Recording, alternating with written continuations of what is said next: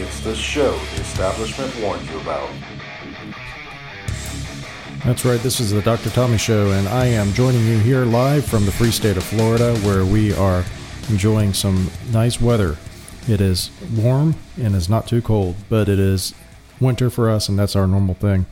We messed up. We had some planting we did on our garden a few weeks ago, actually back in January. And because of the skyrocketing cost of groceries, we decided we have to have our own farm in order to survive. But really what we did was we planted our garden, which is about 1,600 square feet, and we planted it too early maybe for some of the stuff, and so I have to go back and replant it. So that's one of the things you can do here in the free state of Florida is garden almost year-round if you'd like, and we're happy to do that. Other thing is the free state of Florida allows you to do is to go to Disney World now, unvaccinated. This is from the Breitbart.com. It says Disney World to make face coverings optional on honor system for fully vaccinated and mandatory for unvaccinated guests 2 and up indoors. So it says Walt Disney World Resort will begin making facial coverings optional for guests who are fully vaccinated against COVID-19, the company said Tuesday. This is this week. The rule change will take place Thursday. And then it says there are no protocols for determining who is and who is not vaccinated, meaning guests are using the honor system. And it goes on to say that it's still going to require masks in the enclosed Disney transportation, including Disney buses, monorails, and Disney Skyliner. That's interesting because as far as I know, there's no evidence, and Disney fully aware knows this too, there's no evidence that being vaccinated is going to make you unable to spread COVID. But apparently they're doing this, and I'm not really sure what this is about. This is similar to what they're doing with the schools. The schools now are backing off the mask mandates throughout the country where they still have them. Actually, Loudoun County, Virginia, was just sued for having a mask mandate. Actually, a court said that their mask mandate was illegal, which it actually is illegal because the new governor, Greg Youngkin in Virginia, made a executive order saying that you are not allowed to mandate masks without an option for getting out. I assume that's what he did. It's the same thing that Governor DeSantis did down here in the Free State, was allow us to have freedom of choice so that we didn't have to wear a mask for your children if you didn't want them to. But anyway, so it's interesting that the schools now throughout our country are starting to wisen up to the fact that people are sick of masking. And I think what's happening is more people are listening to disreputable sources such as myself, who are saying things like maybe masks aren't as effective as they were purported to be, which almost everyone, I think, suspected from the beginning who wasn't completely stridently pro-mask. Anybody who's objectively looking at things can say, if a person's wearing a mask and they have an opening beside their mouth, how is the virus going to know to not go through the mask that it can go through because it's smaller than the mask holes? But not only that, to not go around the mask and through that little crack into the person's mouth. And then we have the thing with the, of course, the plastic, which Tracy pointed out. When you go to do these checkout, they have a plexiglass in front of you, and she said that she was trying to hand something to somebody, and you couldn't do it through the plexiglass. So then they say, "Oh, go down here," and now you hand it to me. So we do the plexiglass just for show, to make people feel better, for theater, to make people feel protected. And that's what all this masking is about anyways, for theater. And, and it's not, don't just take my word for it. Dr. Fauci himself has said that. He said that initially. He said that, masks can make you feel good, but they really don't really have they don't have a role in a pandemic. But he quickly changed tune and is now the most pro-mask person you've ever met. Some interesting news here from Florida. This is, I don't know where I saw this, but the report for the Brian Laundrie autopsy. And to call it an autopsy is really kind of a stretch because it was more like a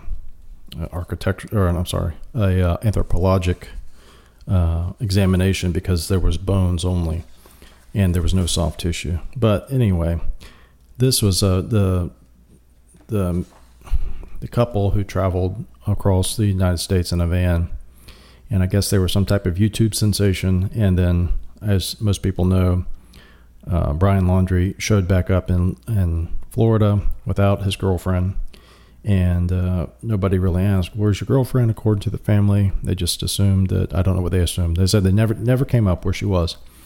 And then shortly after that, we found out that she was found murdered, strangled in a different part of the country. And then Brian Laundrie was back here, and he was the local police was watching him because they couldn't arrest him. They didn't have anything to arrest him on. But then they finally got something to arrest him on because they said that he used her ID or her debit card without her permission. So that was the law. So they're going to go arrest him. And of course, when they went to arrest him, he wasn't there. Anyway, the parents told us that, they don't know where he's at. And anyway, they found him. Okay. And this is the examination of the skeletal remains. And it was pretty amazing. They said it was, I think if I remember correctly, it was covered about 250 feet where they found this different remains, because he was shot by himself apparently, and then the animals did things with the carcass and took it away, his corpse. Evidence of injury. This is from the autopsy report that you can get publicly from the District 12 Medical Examiner in Florida, and it says here, evidence of injury: perforating gunshot wound of the head. In summary, extensive fracturing including comminuted and intersecting linear and basilar fractures with associated cranial fragmentation is consistent with gunshot wound trauma. Evidence of a single perforating gunshot entering the left temporal cranium and exiting the right middle inferior parietal cranium just above the temporal bone squamous suture is identified. It says, therefore, the overall trajectory of the gunshot wound is left to right, very slightly upward, and having little to no significant front to back deviation. I don't know what he shot himself with, what type of caliber they determined it was. I'm sure they were able to figure it out, but I didn't see in there. I didn't read the whole thing. It's just kind of interesting that they were able to do an autopsy, and I commend them for that. I was pretty amazed that, given the relative lack of a body, that they could do an autopsy, and luckily they found enough to say what it was. And presumably he was shot himself, although we have obviously no proof of that, except for what it seems like it would be most likely. This is something. This is a little bit annoying to me, but it's a good lesson. Okay, it says this is from the Right Scoop. Unshocker, patients are worse off when getting COVID if they have a vitamin D deficiency. It says a new study reveals that patients tend to be much worse off if they had a vitamin D deficiency when contracting COVID. And then a Right Scoop links to Fox News, where it says, people who have a vitamin D deficiency are more likely to have a severe or fatal case of COVID-19, researchers said. So this came out, this is from February 16th. More than 250 patients had records of vitamin D levels prior to COVID-19 infection, and the team found that the patients with vitamin D deficiency were 14 times more likely to have a severe or critical case of COVID-19. This is from a retrospective study published in the journal, I'm not sure what this one stands for, it's PLOS 1.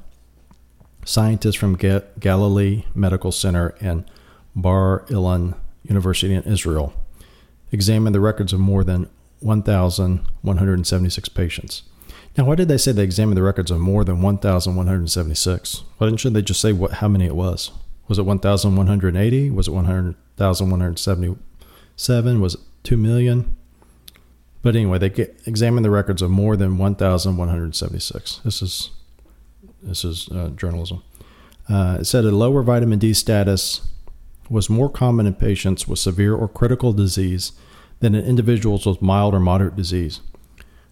And it says, our results suggest it is advisable to maintain normal levels of vitamin D. This will be beneficial to those who contract the virus. There is a clear consensus for vitamin D supplementation on a regular basis as advised by local health authorities as well as the global health organizations, because we all know that the global health organizations like the WHO are who you go to for truth and honesty in reporting. So that's interesting, because most of us who are kind of following, I guess, not the science, because if you follow what we were talking about, you're told you're not following the science, have said that zinc and vitamin C and vitamin D are beneficial to have for either prevention of COVID or for helping with COVID if you do get it. So, what is a good vitamin D level is like the range goes from 30 to 100. I'm not sure what the units are that they're measuring, but if you get to your standard vitamin D panel, will say 30 to 100. And I try to tell patients to get to 50. So 50 is about midway between that range, a little bit less than midway. But I think that people, when they're at 50, at least when I see them, they seem to report less of the things that they had when they had low vitamin D, such as fatigue and muscle pain and joint pain, kind of body aches is kind of the most prominent things that I see with vitamin D deficiency. Anyway, we try to get people to 50. So anyway, so that's an update from Fox News. And then so we say, well, what does the CDC say? Because the CDC follows the guidance, right? Or follows the science, Dr. Fauci. It says recommendation, vitamin D. This was updated April 21, 2021. So this has not been updated since almost a year ago. There is insufficient evidence to recommend either for or against the use of vitamin D for the prevention of treatment of COVID-19. All right. It says vitamin D is critical for bone and mineral metabolism because the vitamin D receptor is expressed on immune cells, such as B cells, T cells, and antigen-presenting cells, and because these cells can synthesize the active vitamin D metabolite. Vitamin D also has the potential to modulate innate and adaptive immune responses. Well, that sounds like a good reason to have vitamin D, right? It's on the immune cells. So the cells have a receptor, and the receptor says, this is something that we should incorporate into our plan here. There's a piece of vitamin D floating around, so let's use that. So theoretically or presumably that helps with that immune cell. So it says here, it says vitamin D, this is later on in the CDC guidance.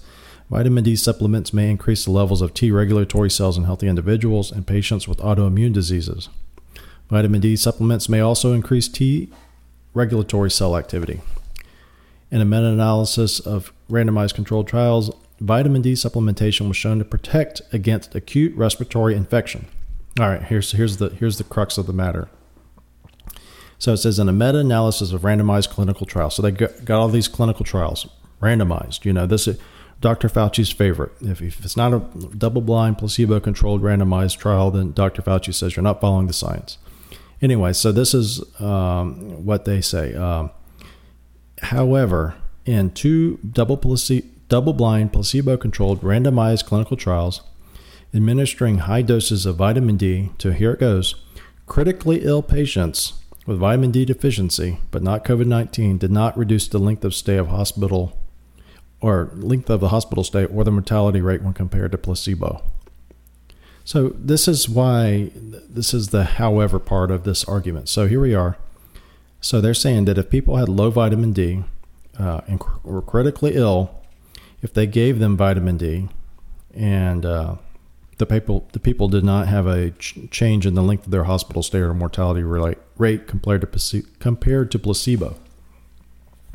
So I don't know if that's important to know, because we're not talking about critically ill patients. We're talking about what they said here earlier. In a meta-analysis of randomized controlled trials, vitamin D supplementation was shown to protect against acute respiratory tract infection. Isn't that what COVID-19 is? SARS-CoV-2, isn't that a acute respiratory tract infection? It just reminds me, you know, they kind of pick and choose a lot of times what they want to say or what they want the data to say, so to speak, the science. It reminds me of the hydroxychloroquine or Plaquenil early on. Obviously, Plaquenil is you're not allowed to even mention it now, and it probably will be banned from YouTube. But if you want to see it anyway, go to Rumble, where they won't ban you for that. But either way, so hydroxychloroquine, they did trials of this, and they said, look, we want to try it. We want to see if you people are right. We're going to give hydroxychloroquine to people and see if it helps with COVID.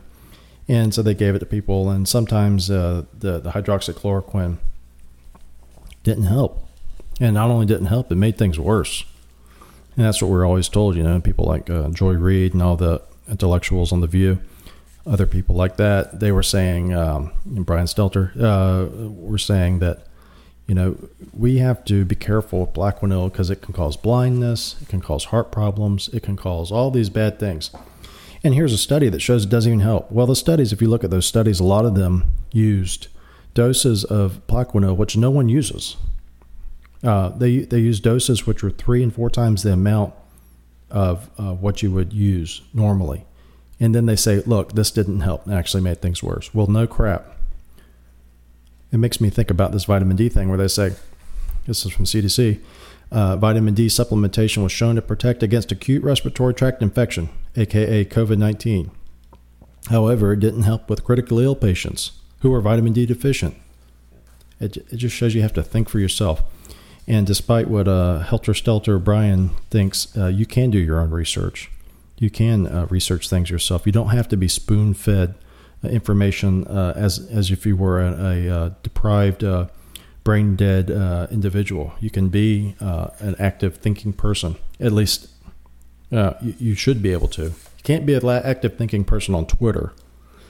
You can't really be an active thinking person on Facebook, YouTube, if it depends on what you say. But for sure, for Twitter and Facebook, you cannot be an active, independent thinking person. But in normal life, outside of the metaverse, you can do that if you want. This is some more on COVID. It's kind of boring, maybe, but it's important. This is autopsy histopathologic cardiac findings in 2 adolescents following the second COVID-19 vaccine dose. And this is from the Archives of Pathology and Laboratory Medicine. And I think I got this as a email. I get these emails from some group that gives COVID-19. I think it may be, Cleveland Clinic or maybe? I don't know. Anyway, it says this is an abstract from the study, which was published in the Archives of Pathology and Laboratory Medicine.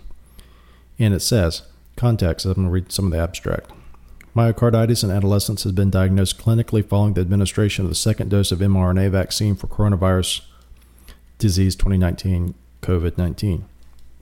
Objective, to examine the autopsy microscopic cardiac findings in adolescent deaths that occurred shortly following the administration of the second Pfizer-BioNTech COVID-19 dose to determine if the, quote, myocarditis, in quotes, described in these instances had the typical histopathology of myocarditis. So they took 2 people, adolescents, mind you, who got the second COVID vaccine, Pfizer-BioNTech, and then died. And they were determined to have myocarditis. They died of that. It says, design, clinical and autopsy investigation of 2 teenage boys who died shortly following the administration. Is that awful? Results. The microscopic examination revealed features resembling a catecholamine-induced injury, not typical myocarditis pathology. Conclusion. The myocardial injury seen in these post-vaccine hearts is different from typical myocarditis and has the appearance most closely resembling a catecholamine-mediated stress, quote, toxic, or in parentheses, toxic cardiomyopathy. Understanding these instances are different from typical myocarditis and that cytokine storm, which you always hear about with COVID-19, that's when people get really sick, is a cytokine storm. And that cytokine storm has a known feedback loop with catecholamines may help guide screening and therapy. I don't know if they're trying to say that screening for, I'm not sure what they're meaning for screening and therapy. I'd have to read it. I guess screening to see if you got the COVID vaccine, if you're if you're having heart problems. I don't know. So that's interesting because it says the stress cardiomyopathy. This is something I learned about when I was in med school early on. And it was something called Takotsubo cardiomyopathy. This is the Mayo Clinic's definition. And you may have heard of this, called broken heart syndrome. It says broken heart syndrome may also be called stress cardiomyopathy, Takotsubo cardiomyopathy, apical ballooning syndrome. I've heard all of those. Overview. Broken heart syndrome is a temporary heart condition that is often brought on by stressful situations and extreme emotions. The conditions can be triggered by a serious physical illness or injury. So we've seen this in patients who have admitted to the hospital. The ones that I remember were people who had a loved one die. And you also hear, this is old as the hills. You hear people say, oh, so-and-so died of a broken heart. And it's just like, well, that's kind of, they were sad and then they just died. But really, there is some pathophysiologic findings that you see in some individuals who do die with broken heart syndrome that are clearly truly a cardiac problem, not just a coincidence. And also if you get the second COVID vaccine, potentially. It says, people with broken heart syndrome may have sudden chest pain or think they're having a heart attack. Broken heart syndrome affects just part of the heart and temporarily disrupting the heart's usual pumping function. Oh, that's not good. The rest of the heart continues to work properly or even squeeze more forcefully. So what happens is this apical part of the heart is the bottom of your heart. It's like right down here under your breast. And that's what it says. There's some ballooning there. I remember we diagnosed it with an echocardiogram when I was in the hospital, when I was a resident. And that's how you diagnose it. It says broken heart syndrome is often preceded by an intense physical or emotional event. For example, an illness such as asthma attack or COVID-19. Major surgery or broken bone can lead to broken heart syndrome. Anything that causes a strong emotional response, such as a death or other loss, or a strong argument may trigger this condition. This is interesting down here. It says risk factors. Known risk factors for broken heart syndrome include, number 1, sex. Broken heart syndrome is more common in women than in men. So that's interesting because, as we are told, the myocarditis that you see with the COVID-19 vaccine is more common in young men. So that's just something interesting to note. And just because you have broken heart syndrome doesn't mean you'll necessarily die from it. It says that somewhere it says here how long. It says broken heart syndrome can cause death. However, most people who have broken heart syndrome quickly recover and don't have long-lasting effects. So that's good. To prevent another episode of broken heart syndrome, many health providers recommend a long-term treatment with beta blockers or similar medications that block the potentially damaging effects of stress hormones. And that's what they're talking about here, catecholamines, or stress hormones. FDA exec on camera. This is from American Greatness. This is from Deborah Hine.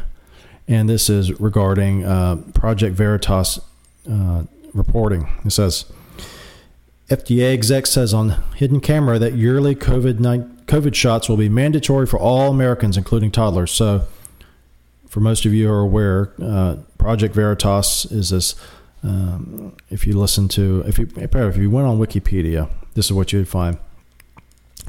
Project Veritas is a discredited organization that purports to be a reporting agency that uses doctored videos to spread false information and misinformation and to perpetuate hoaxes. That's if you read Wikipedia. What Project Veritas is basically undercover reporting, much like journalists used to do. It was pretty common for journalists to do investigative reporting. Now, to be a journalist, you have to be a good member of the party. And if you're a really good member of the party, you can go from the outer party into the inner party, and then you get this Jeff Zucker status then. But anyway, it says the Biden administration plans to make yearly COVID shots mandatory for all Americans, including young children. A Food and Drug Administration executive told a Project Veritas undercover journalist on hidden camera. So he didn't know that he was being recorded. But it says in the Sting video released on Tuesday, Christopher Cole, Chief Officer of Countermeasures Initiative for the FDA, said, quote, Biden wants to inoculate as many people as possible. According to Project Veritas President James O'Keefe, Cole has, quote, over 20 years experience at the FDA and claims to be directly involved in the approval process. You'll have to get an annual shot, he told an undercover journalist during a dinner date. And I mean, it hasn't been formally announced yet. They don't want to rile everyone up. But yeah, if you're going to get an annual, I think it's going to happen. It's going to be a gradual thing. Schools are going to mandate it. So he was saying that it says the plan has not been talked about, and they're not going to let the cat out of the bag, but they're going to slowly inch it in there. And it's kind of like what they did with Obamacare. which was the Trojan horse to try to get socialized medicine in place, but didn't come to fruition completely. And when I say socialized medicine, I don't mean that the government's going to pay for it like Medicare for all. It'll probably be something more like Medicaid for all, and then there will be certain groups, companies who are going to be the ones to administer it. So if you really think about it, that's more of a fascist type of control, where the state controls the private industry and regulates as if it were the owner, kind of like a silent partner. But that's what they were going to try to do, I think, with Obamacare. But back to this. It says, this is again from the article from American Greatness. Cole also brazenly discussed the corrupt relationship between the FDA and vested interests like pharmaceutical companies who pay the government, quote, millions of dollars a year to make sure their products get approved. This is a quote. The drug companies, the food companies, the vaccine companies, they pay us hundreds of millions of dollars a year to hire and keep the reviewers to approve their products. If they, Big Pharma, can get every person required to get an annual vaccine, that is a recurring return of money going into their company. Oh, of course. Absolutely. It says, Cole explained that the emergency use authorization allows FDA to overlook the concerns of mandating potentially dangerous vaccines on children. When asked if the FDA would approve the emergency use authorization of the experimental vaccine for toddlers, Cole replied, "They're all approved under emergency just because he means that when they do these types of things, these vaccines, these COVID-19 vaccines, he goes, they're all approved, meaning these vaccines, are all approved under an emergency just because it's not as impactful as some of the other approvals." He added that, quote, efficacy data, does it work, for experimental vaccines, quote, doesn't have to be as high, in quotes. He explained that the standard for emergency use authorization is it does more benefit than harm. So that's it. I tell you what does more benefit than harm: exercising 2 hours a day. For some people, it may cause them to have a heart attack, but for most people, it won't, and it actually get them in shape. Should we go ahead and mandate that now? Only if it's in a pill, huh? Or an injection? Nevertheless, when asked how he knows the vaccines for toddlers will be approved, Cole answered, quote, "Just from everything I've heard, they're not going to not approve it." He went on to admit there's always a chance for long-term effects, especially with someone younger. Yeah, no crap. And then the FDA says this. Following the release of the bombshell video, the FDA released a statement saying, the person purportedly in the video does not work on vaccine matters and does not represent the views of the FDA. Well, this guy says, this is an update. It says, Part 2 of Project Veritas series on the FDA. Cole explains, the drug companies, the food companies, the vaccine companies pay us hundreds of millions of dollars. We already read that part. The executive also explained why no one on the inside blows the whistle. There's not an incentive to speak out in government, surprisingly. You would think there would be, but there's not. It's just better you not say anything and just ignore what he said. So this guy here is probably cleaned out his desk, I think, by now. Just something to be interested in is next time you hear the government's going to be mandating something, you always have to think about what's the financial interest behind it. Certainly, there's some good things out there that Pfizer has done, and most of the things they have done have been good. But if this is true, and it'd be interesting to have FDA reply to this more than just saying this does not represent our views and did not work on vaccine matters. Let's really have an honest debate about it.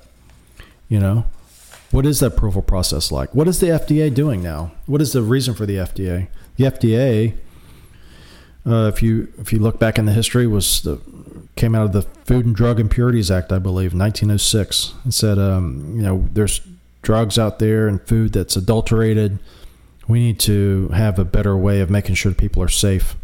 And then so they passed this law, and then they created the FDA. And now the FDA is in charge of so many things. I mean, there's FDA, the CDC, NIH, all of these arms of the government, the executive branch, which are not elected and therefore not beholden to any voters, and oftentimes not beholden to anybody if they get something wrong. I mean, look at the people who are in office. Look at people like, Dr. Fauci, for instance. Is it possible that Dr. Fauci would ever be fired? Impossible. He's been there longer than most people listening to this have been alive in Washington, and he's still there. So once you get in, you're in. But the FDA and all these other groups, we have to know. It'd be better to know what they do, and it'd be better if they did less. It'd be better if they had let's say this. It'd be better if they had a more streamlined mission. If their mission was more narrow and not so comprehensive. And that's in government in general. That's America's free market doctor. And I'm not saying a free market's only for money, for economics, for food. I'm talking about free market of ideas. And you have to have a free market of ideas, because if you don't, you'll end up having crap come to market. And you see that in any place where there's a absence of a free market. Look at these social media companies who control things. That's the funny thing about social media companies. Facebook, Twitter, all these other companies. They start out, they're little. Maybe start in a garage or a dorm room. And then they become giant and gianter. And then they say, okay, now we're so big, we need to be regulated. We're getting too big, we need to be regulated. So then they say to their buddies in Congress, you need to regulate us. And the people in Congress say, okay, well, give us some ideas. So then they get a work group together and they say, we need regulations on this, this, and this, because we want to do the right thing, and we don't want people to be subjected to things that they shouldn't be subjected to. So the government should tell us what we can do as a social media giant tech company. And so they say, okay, yeah, let's put these laws in place. So then they put these laws into place that are draconian, but they can do it because they're Facebook, they're Twitter, they're YouTube, they're Google. They can do these things, and then they can limit the amount of competitors they have into their market. And then back to my point is, when you don't have a free market for products, crap comes to the market, like Facebook. And then same thing with ideas. I mean, look at what is the free market for ideas at the university? Your average university, your local university, no matter where you're at, the chances are the free market for ideas at your university is not there. There's no free market. There is a state-sponsored market, aka that of the establishment, that says certain things. And I guarantee you, there is not much freedom of thought there as you would think there should be on a college campus. And if you don't believe me, go spend some time, on a college campus, or read some of the things that have to do with that. And Young Americans for Freedom, I believe, is one of the organizations. YAF, YAF.org, that talks a lot about college and what it's like to be on college with a different point of view. And that one is not of the mainstream left point of view. It's very difficult. We've known people who quit college because of it. They felt so, they felt like they didn't have a place there. There was no reason for them to be there any longer because they weren't treated with respect. What else? I was going to talk about something else.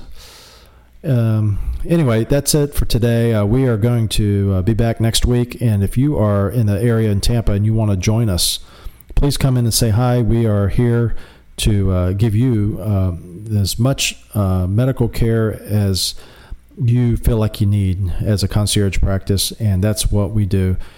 See patients as often or as little as they need. But mostly what we do is work with them on a very personal level to give them freedom in their health care, and then also give them convenience, and also have them be in a comfortable environment where they feel like they can not be rushed through their appointment and have to wait online for phone trees and all the other stuff. But that's it for today. And if you want to join us on YouTube or Rumble, please do so. And then you can also listen on any of the podcast platforms out there, including iHeartRadio and Spotify and everything else. One thing that's what I want to say. I wanted to say that this is like yesterday was the 1-year anniversary of the death of Rush Limbaugh, and if it wasn't for Rush Limbaugh, most everybody you listen to on AM radio now would not be there, left or right. Rush revolutionized broadcasting. He made AM radio a sleepy, dying format into the robust format it is today. And podcasting isn't directly related to AM radio, but the format, the idea that you get on there and you're able to talk and share your opinion and inform others and connect to others through that medium is also part of that whole movement. That you don't have to have the limited market that you get used to have before Rush. ABC, NBC, CBS, Wall Street Journal, New York Times. That was it. That was the media. That was all the media was, and there was none of this alternative stuff. Even like I said, before Rush, there was no alternatives to the big media. Now you have alternatives. You have alternatives left and right because of him. I would reason to say that if there was no Rush Limbaugh, there would be no Daily Beast today. Not because the people who run Daily Beast like Rush, but because he blazed a trail that made that type of conversation where you go bypass these gatekeepers, made that common and made that desirable. So that is for Rush, who is no longer with us for 1 year now. And anyway, if you want to join us next time, please do so. We'll see you then. Bye-bye.